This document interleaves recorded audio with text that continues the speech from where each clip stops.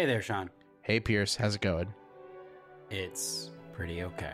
All right. That means it's time for another episode of the It's Pretty Okay podcast. Let's do it. Let's start the show. I may not always love you, but as long as there are stars above you, you'll never need to doubt it. I'll make you so sure about it. All right. Welcome to the only podcast where you won't get any Succession spoilers, except to say that scene where Cousin Greg spontaneously combusted was pretty wild, huh? I just don't. Am I right in understanding that there was a lot of hullabaloo on the internet in the last few days when we're recording this about spoilers? You are absolutely correct. I told you before we started recording that I accidentally clicked on a link to The Ringer. And on their homepage, within like one sort of, scroll section's worth, there were 7 different Succession items.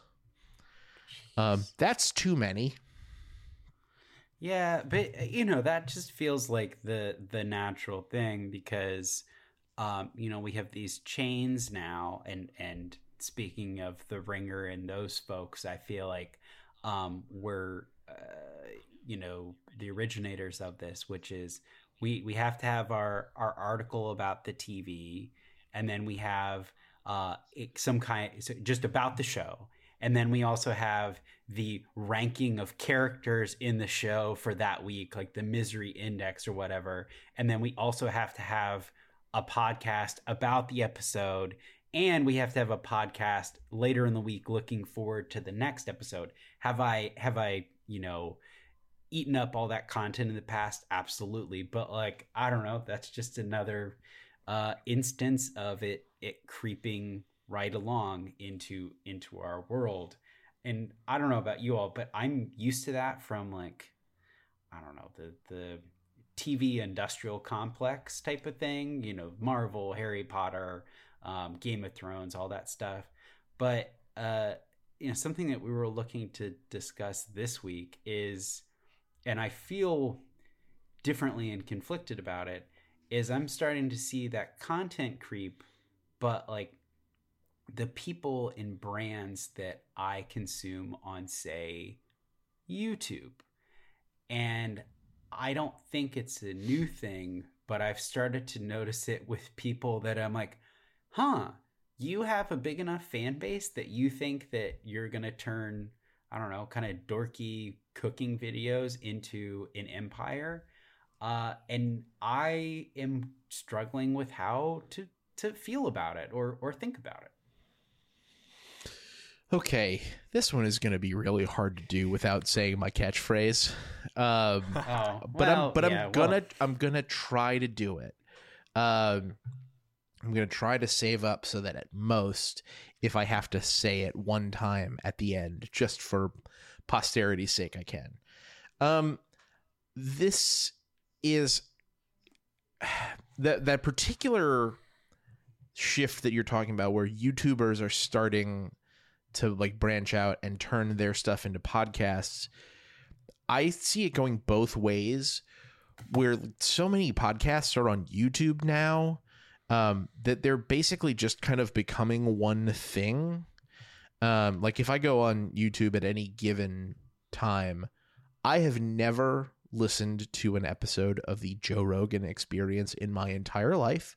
I will never listen to an episode of the Joe Rogan Experience at any point in my life for any reason. If I refresh the homepage of YouTube once or watch 2 videos, it is guaranteed that I will be recommended clip videos from the Joe Rogan Experience. If not, in addition to all of the other kind of lunatic right-wing political stuff, because in case you haven't figured it out, YouTube tries to radicalize everyone to the right wing now. all the time. But like it is weird and, you know, and frustrating to see these people who, particularly ones who feel like they have dialed in like a pretty good routine, feel like they now have to sort of turn on their heels and take on, you know, 2 more jobs. In some cases, in order to make close to the same amount of money. Part of this stuff is that the YouTube algorithms are changing all the time and are making it harder and harder to keep doing the same thing you were doing before in the same way and achieve the same level of success. It's this rat on a wheel mindset where everyone is being asked to not only grow forever, but to grow the growth, to grow at an exponential rate. Forever. Correct. Max? Well, so as a non-content consumer of sorts, I have some kind of questions and clarifying statements. It sounds a bit... If I may, Max, I just want to point out that on a non-content consumer, how do we know this? To your right, as I'm looking, you have a literal calendar on the wall, like a month calendar. And while I have one too in my house, nothing says like person who does not consume internet content, like a calendar on their wall. Still like, gotta take out the garbage on Tuesday. Can't forget filled that. In with stuff. I got stuff all the time. No, I mean, I don't want to say I'm a non-content. I mean, we all consume media and content and things in different ways. I think for me there's 2 things that jump out. One is like there's a big distinction here when we first started talking about this between like content and art. And so when you think about like because we've talked about like artists and how it's like, oh, I wish these musicians that I loved would just play their hits and not keep making new music. And it's like that's kind of absurd to ask a musician not to make new music. But this feels a little different because what you're saying here, it sounds like, is you're basically seeing these, I'll say, content creators, which might be an individual or it might not, as essentially companies or organizations. Totally. What you're saying is that it sounds like what they're doing is basically introducing new products, new product lines. That's kind of how I'm here. So rather than saying it sounds like, you know, you are so great at making shoes. I love your shoes. And now, you know, I don't know if you're suggesting that the shoe quality is going down, but now they're doing shirts and all these other things. Is that kind of what it like? Because if a movie director makes 7 movies, I'm fine with that. But if he makes 7 sequels of the same movie, it's like you're drawing out the same art rather than a different product. Yes, that it is. The director is being asked to continue making new movies while also operating a chickpea canning factory on the side. Okay. Yeah. And also, or are these companies? But also, if he doesn't can all the chickpeas, no one will go see his movies anymore. Okay, I think I'm following. These are mostly individuals, or companies. I don't. Yeah, it's definitely both. And my other sort of piece of evidence for this is what happens when you've already got a podcast. You do Men in Blazers and you become a podcast network. And now, instead of, I would say I maybe listen to, I don't know, every other episode of sort of standard issue Men in Blazers. But that now translates to I maybe listen to 1 out of every 15 things that gets posted to their feed, because there are like 7 different sub shows under the Men in Blazers umbrella, and it's getting totally unwieldy. And like, I don't want to listen to Hercules Gomez talk about American soccer. I don't give a shit. I don't care. So just for, I think that's a great example.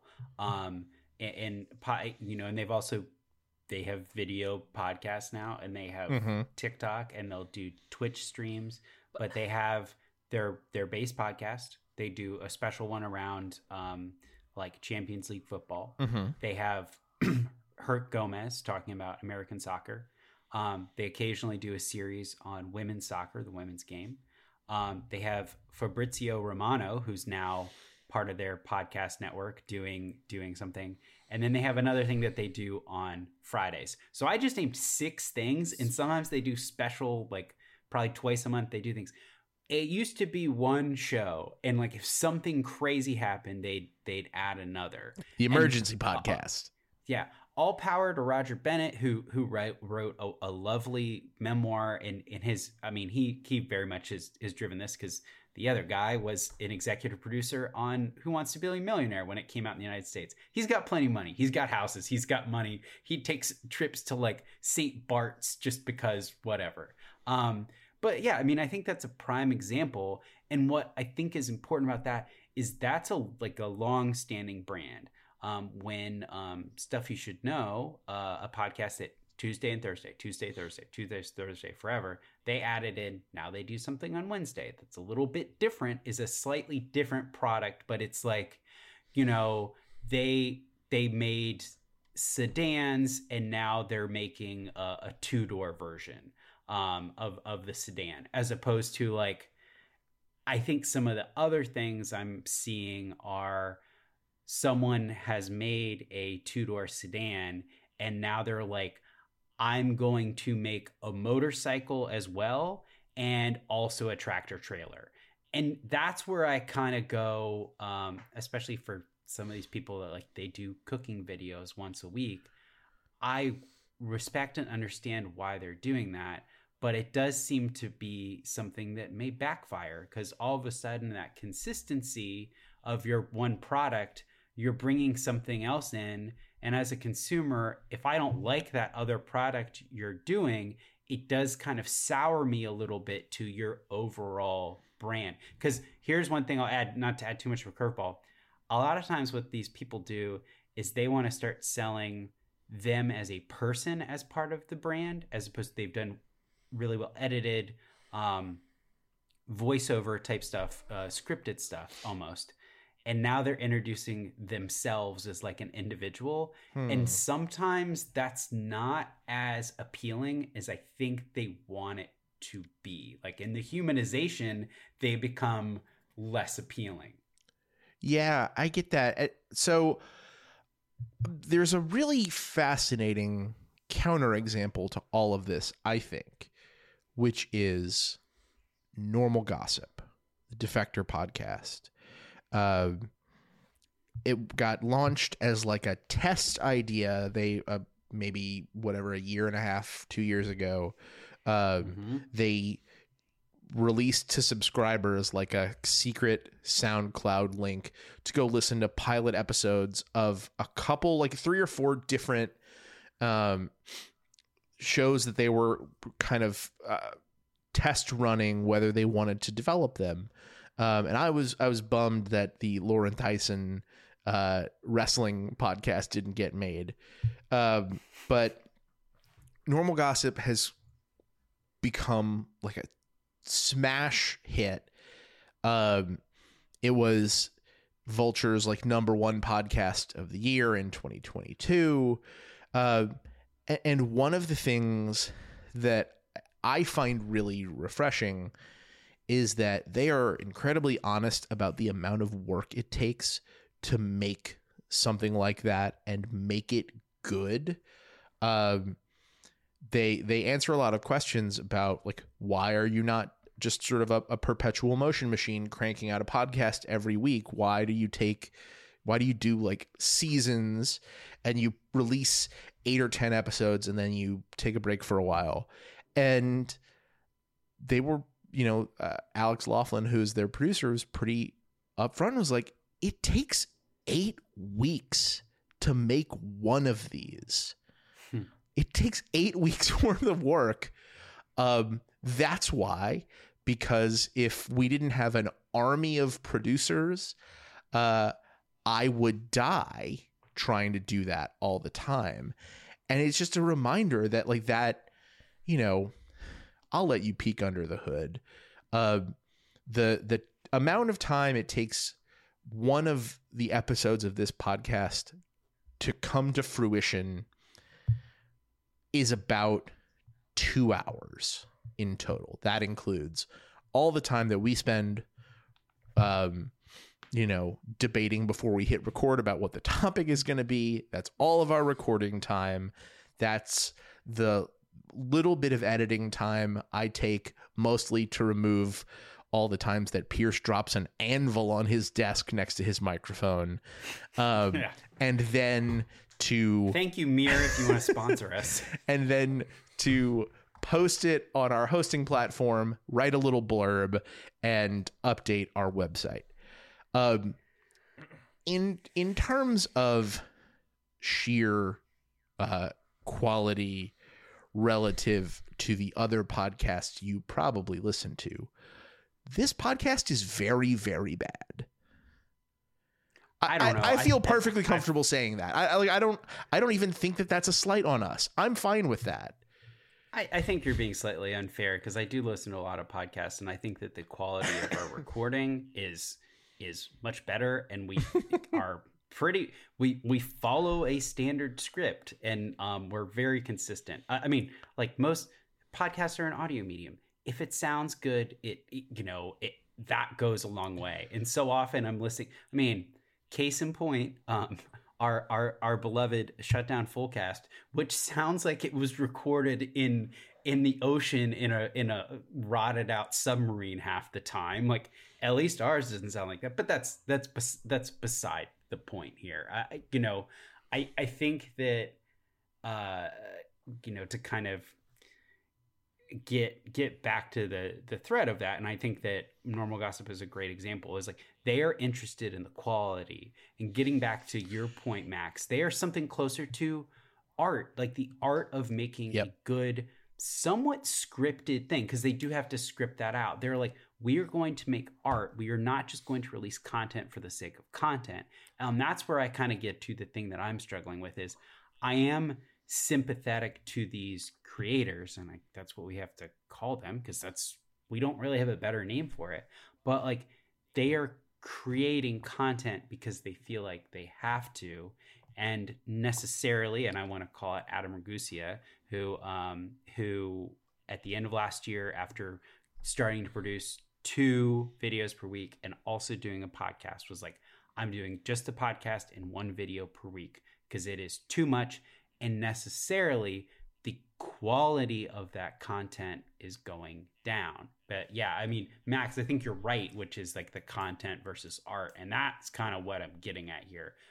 To me, some of these people who I really like and I want to support, they are getting away from that, the artful consistency, to something that's like, I just got to get it out. And I mean, in some cases, it's probably easier too. I mean, it can be easier because there's low effort content. So what I'm thinking of, like, first of all, this doesn't sound like anything new. This sounds like a natural proliferation of success.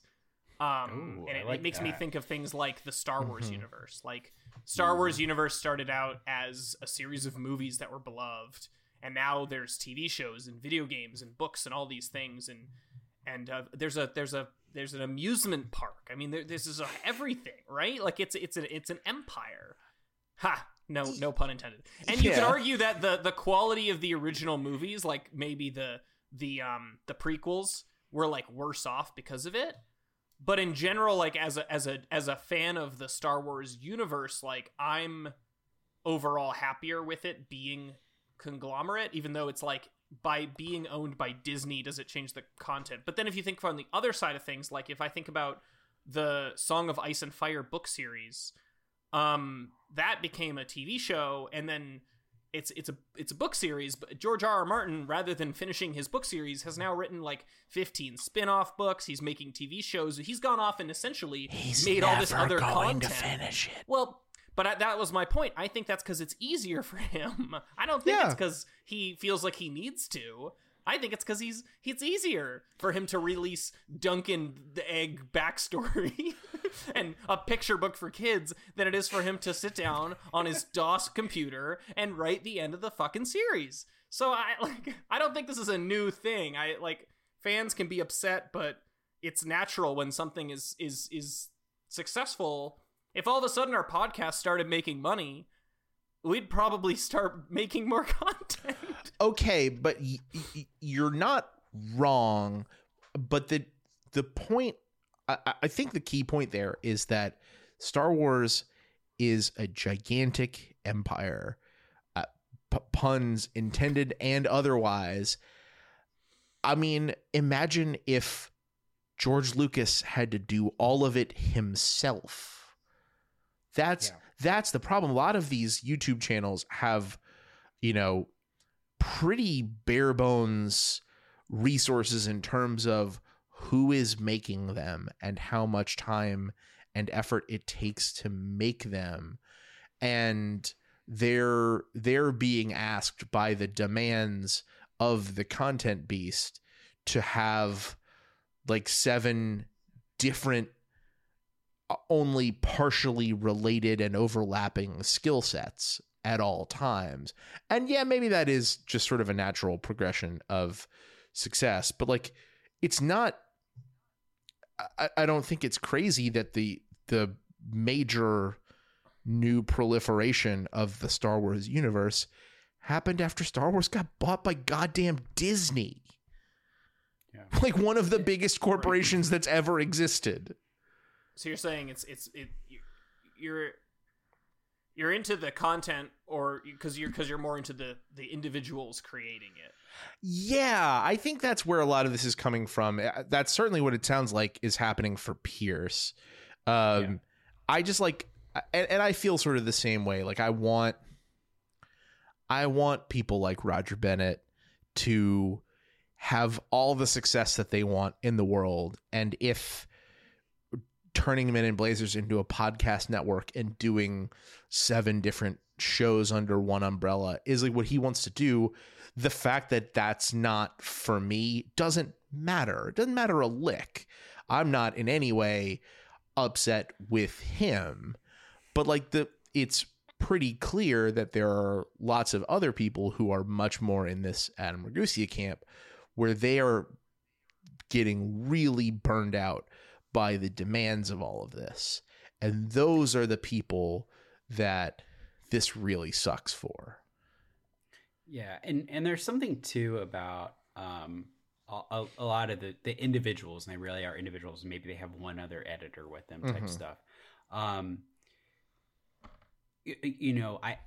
Part of the dilemma for me is like, I don't really like this other thing that they're doing, but I feel compelled to watch it because like it feels like it does matter that I consume it, and that is in part because one of the people I watched was recently talking about like getting a in the process of getting a loan to buy a home, which is something shared off the cuff with something like that, and I thought about, how do you go wherever and get a loan when you're like, I get paid by YouTube. It's hard for me to year over year anticipate what I make. And that kind of hit me as like, how long can they do this? And it was mentioned offhandedly that one of the recent videos didn't do well, and now I'm concerned I'm gonna have to go back and get a real job again.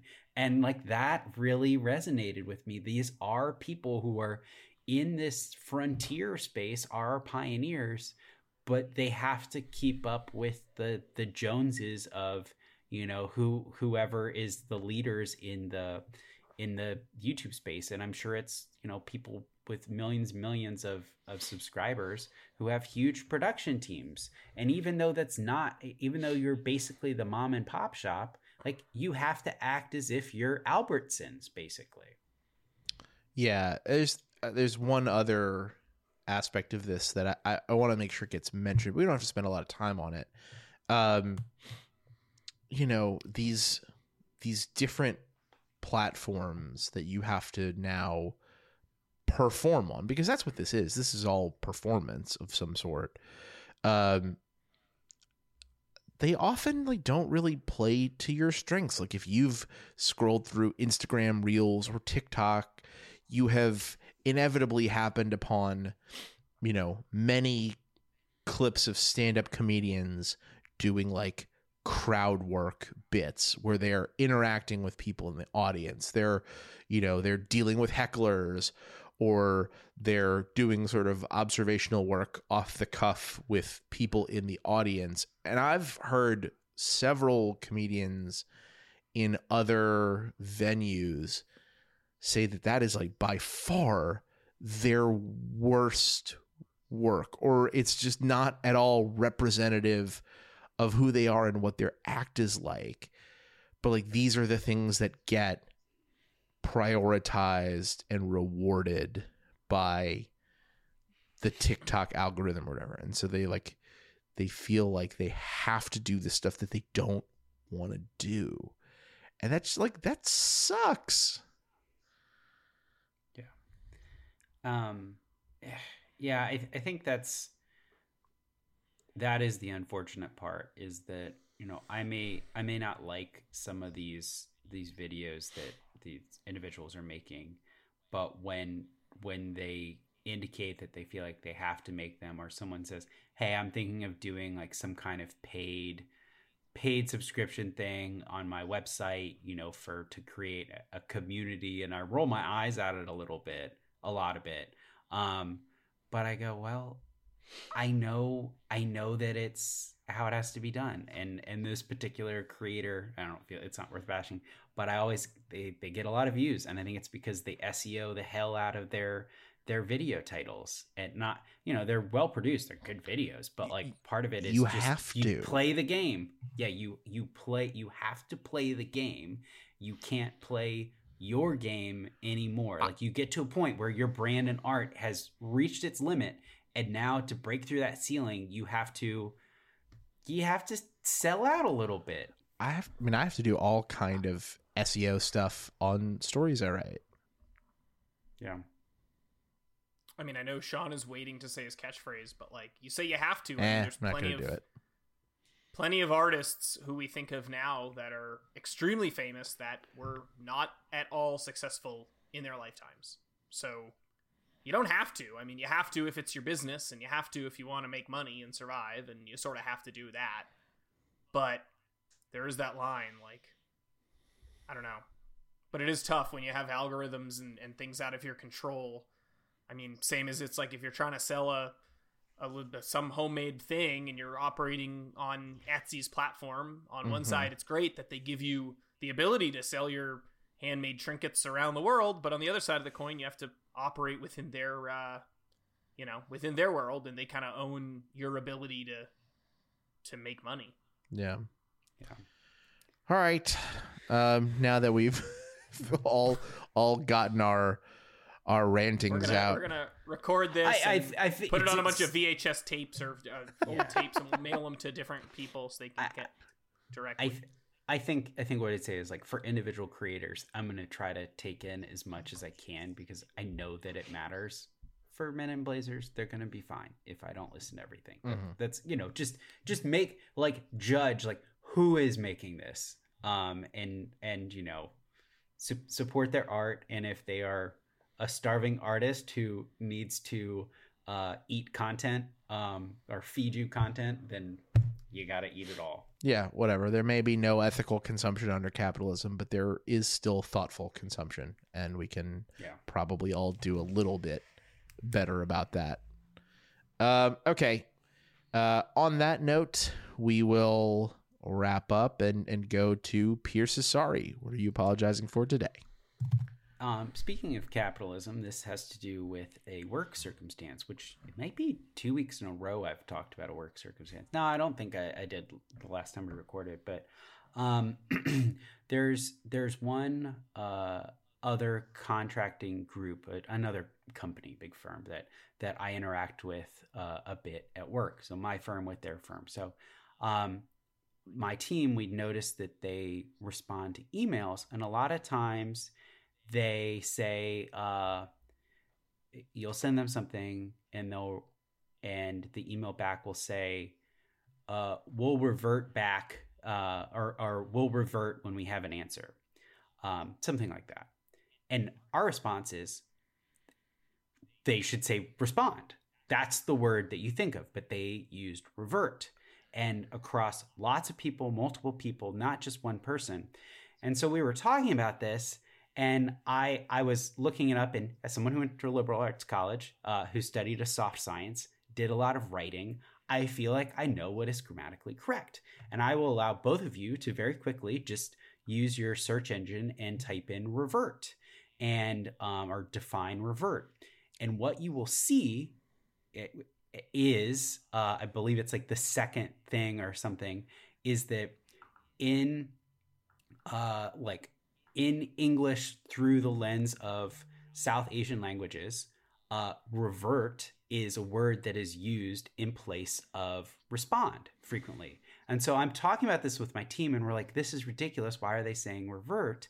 And then I realized in the course of that, I was like, you know what? I'm being a little bit insensitive because, words, the connotation of words in the way that they are used matters a lot. That's how words become what they are. That's how language becomes what it is. And this is an example of like a global language in a global business kind of evolving and changing. So me being like, that's the wrong word is incorrect. And I'm sorry for that. It is a different way to express the same thing. And I should understand like how language evolves differently for different people. So I was really happy to learn that.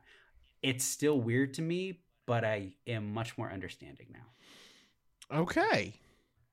All right. I got a big idea for pop culture.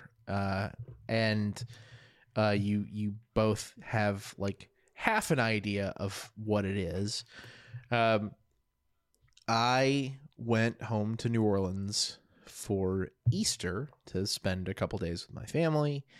And while I was there, I went with my parents to the World War II Museum, which we did not get to go to the weekend of Pierce's bachelor party.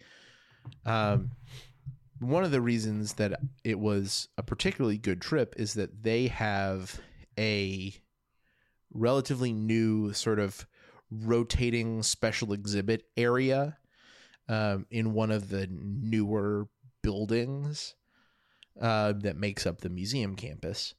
And the current exhibit is about the enmeshment in World War II of an entity that I mentioned earlier, the Walt Disney Corporation. Oh. It is fascinating.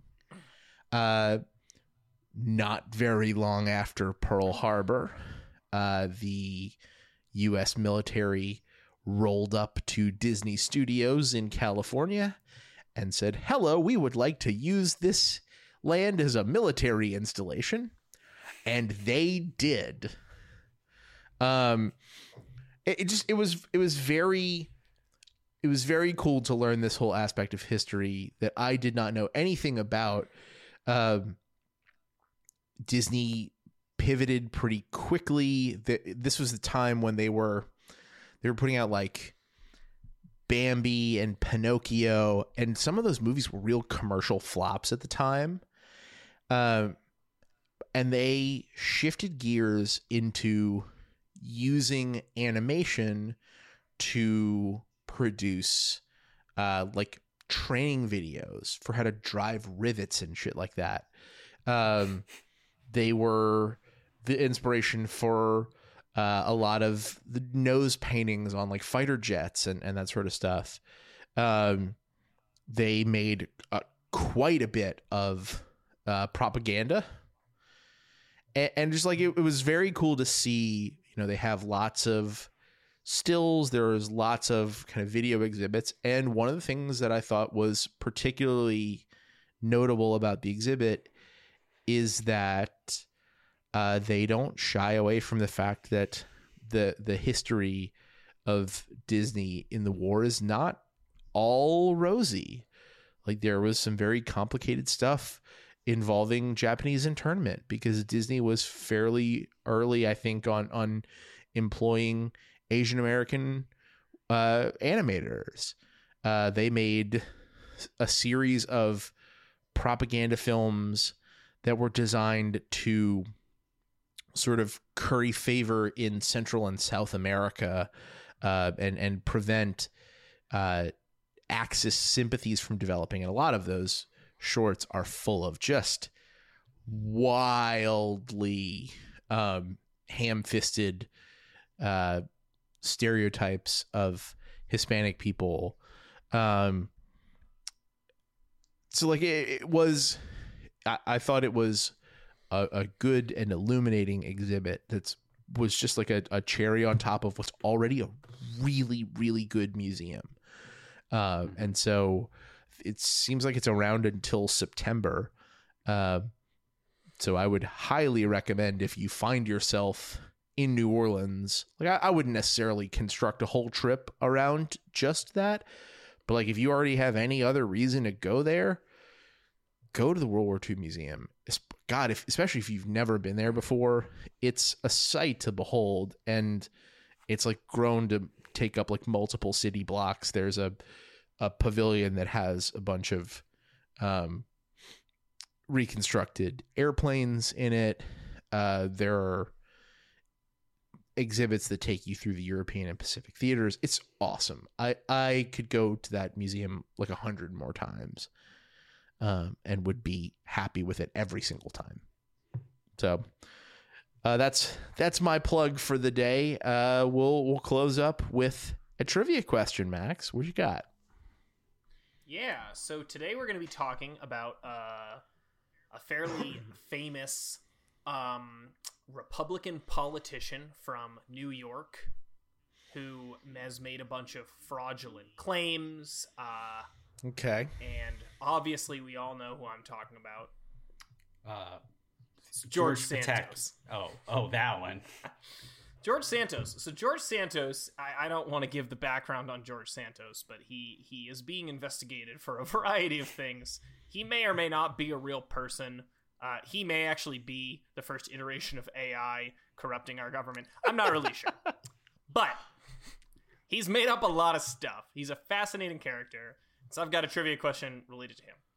So, Santos has claimed that he founded and ran a charity from 2013 to 2018 for helping animals, essentially. He claimed that he was, quote, the guy picking up poop, cleaning, getting people doing campaigns online, and that there was a broader group of folks who helped out. There's no substantial evidence to suggest that this charity that he has claimed to have created is real at all. Mm-hmm. So my question to you is, what is the name of George Santos' fake charity? Oh. Do you need... if I give you multiple choices, will it be too easy? No. Okay. Is it A, Pups for Vets, B, Jesus. the Puppy Fund, C, Friends of Pets United, or D, Pet Pals? All right, I have my answer. I do. Right. I do as well. I think it's A. I think it's B. That's Pups for Vets and the Puppy Fund. You are both incorrect. Maybe I was latched onto this more than others, but as soon as I heard this, I couldn't forget it. It is C, Friends of Pets United. Santos claims that he created the charity. Like I mentioned, he suggested he was picking up poop and whatnot. He may have placed a few dogs legitimately with veterans, but there is no way to substantiate any of his claims, as the New York Times has reported.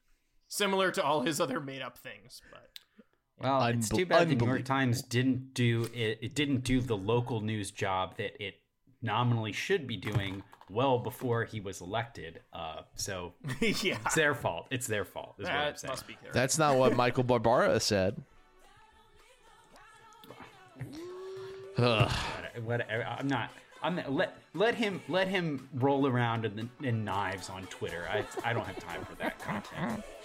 All right, that's the end of the show. You can find us at our home on the web at www.prettyokpod.com or subscribe to the show feed on your podcast app of choice. We'll be back next week to talk about something else. Until then, I'm Sean. I'm Pierce. I'm Max. Thanks for listening.